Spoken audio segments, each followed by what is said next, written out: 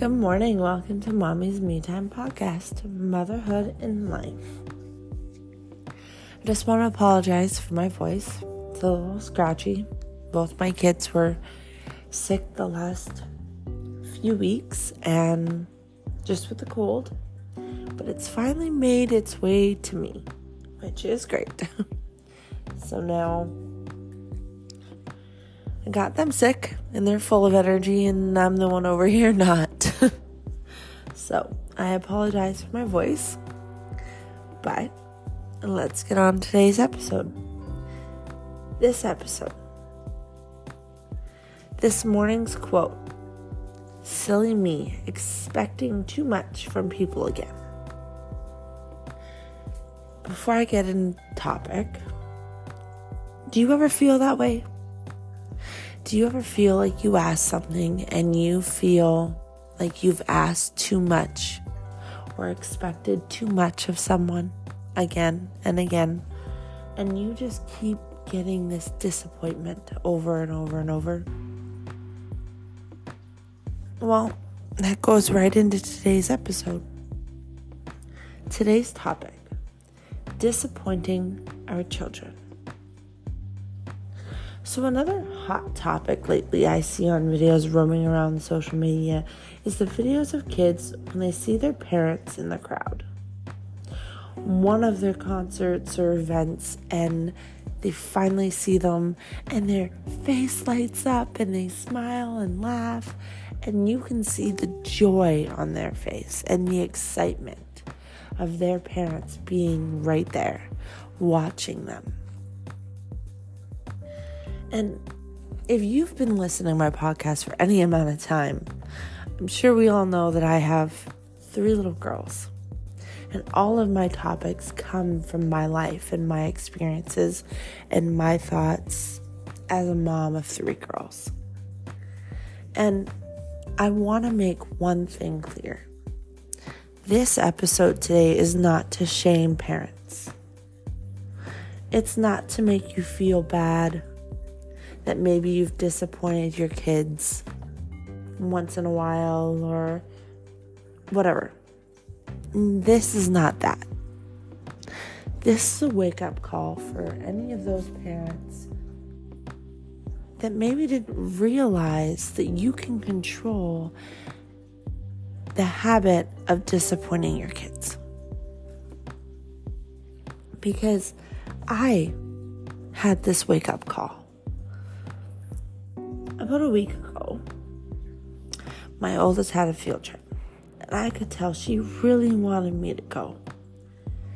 And planning up until the field trip, we were planning, it's like, honey, I'm sorry, I can't make it. I'm not going to be able to be there because I have to drop your sister off at preschool. Like, I won't make it in time. And unfortunately, I wasn't sure I was going to be able to make it, because I had drop off from my preschool right at the same time. And I felt horrible, but I felt okay. It's like, okay, I cannot make it. And I told her and I reassured her, okay. I dropped her off at school that morning and I said, okay, you can come home and tell me everything about it. And I'm so excited to hear about your day. She was okay. She wasn't mad. She understood. You could tell she was disappointed. And she was nervous, not just about me not being there, but about the field trip itself. So the day of the field trip, I gave her a hug, told her, it's okay. I wish mommy could be there. I understand that you want mommy to be there. You're going to be with your friends. Tell me all about it. All right. So skip forward. She went into the school. Time came around. I dropped her sister off at preschool. And I was waiting there to drop her off. And the bus with my oldest just left 10 minutes before. And then the teacher came out and grabbed my preschooler. It's like, I think I can do it. I think I can make it. I might be late, but I can do it. Who cares if I'm 10 minutes late? Who cares? It's not about being late or showing up on time if you're not even sure if you were able to go at all. It's about making the idea that we put in our heads often, that we tell ourselves that we can't do something when there might be a way around it. I could have done two things. One, I could have not put my preschooler in preschool, but that's a whole nother. But I did. I dropped her off and I went. I was 10 minutes late. They weren't even in. They were just getting into the place. She was so excited. I finally got that video of she was coming out of the place and I yelled her name, and the joy on her face when she saw me. I got that on video. And I hate disappointing my kids. But